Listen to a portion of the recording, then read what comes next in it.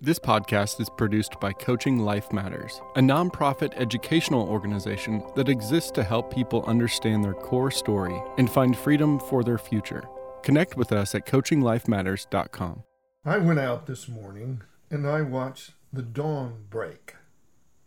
The silence and the beauty created amazing questions. And then I went and read the reflections of two great kings, a father and a son, David and Solomon. And they created great questions. So this morning I want to offer you a thought and a question. First we'll go to David in Psalm 4, 6 through 8. He says, "Let the light of your face shine upon us, O Lord.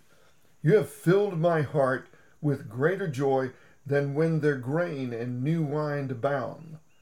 I will lie down and sleep in peace, for you alone, O Lord, make me dwell in safety." Questions.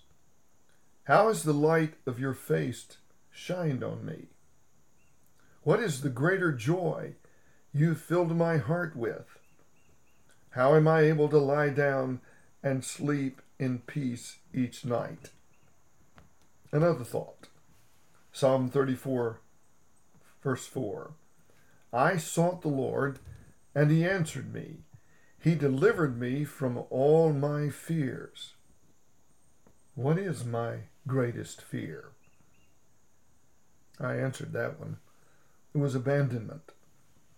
Psalm 34, verse 7 says, "The angel of the Lord encamps around those who revere him, and he delivers them." Question. How have angels delivered me? Psalm 34, 8. "Taste and see that the Lord is good. Blessed is the man who takes refuge in him." How have I taken refuge in him? Psalm 34, 9. "Revere the Lord, you his saints, for those who fear him lack nothing." Question. When have I ever lacked anything when I have trusted God? Psalm 63, 3. "Because your love is better than life, my lips will glorify you." Question. How is your love better than life? Psalm 64:10. "Let the righteous rejoice in the Lord and take refuge in him." Question. How does a person take refuge in the Lord? Psalm 94:19. "When anxiety was great within me, your consolation brought joy to my soul." Question. When and how have you brought consolation and joy to my soul? And Psalm 94:22 says, "The Lord has become my fortress and my God, the rock in whom I take refuge." Question. How has God been my fortress? And then the psalmist has a few questions himself. Psalm 94:9 says, "Does he who implanted the ear not hear? Does he who formed the eye not see?" He gives the answer in Psalm 94:11. "The Lord knows the thoughts of man. He knows they are futile."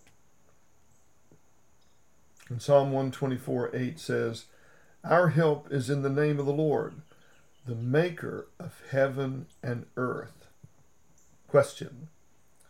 Do I believe the maker of heaven and earth is my Father who delights in me? Well, after 55 years of intentionally seeking how to build relationships that last, I can give an answer to the above questions. No formulas, no quick fixes or easy answers. But when you ask genuinely, God answers authentically. I awake to joy every morning. I watched the dawn break this morning and reminded me of what David's son Solomon said.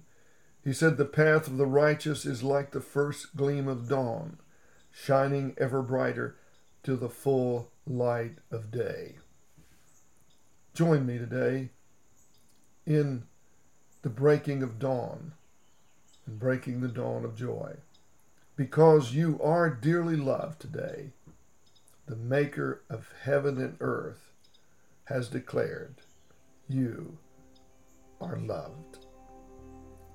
All the best. This is Terry Sanford Smith.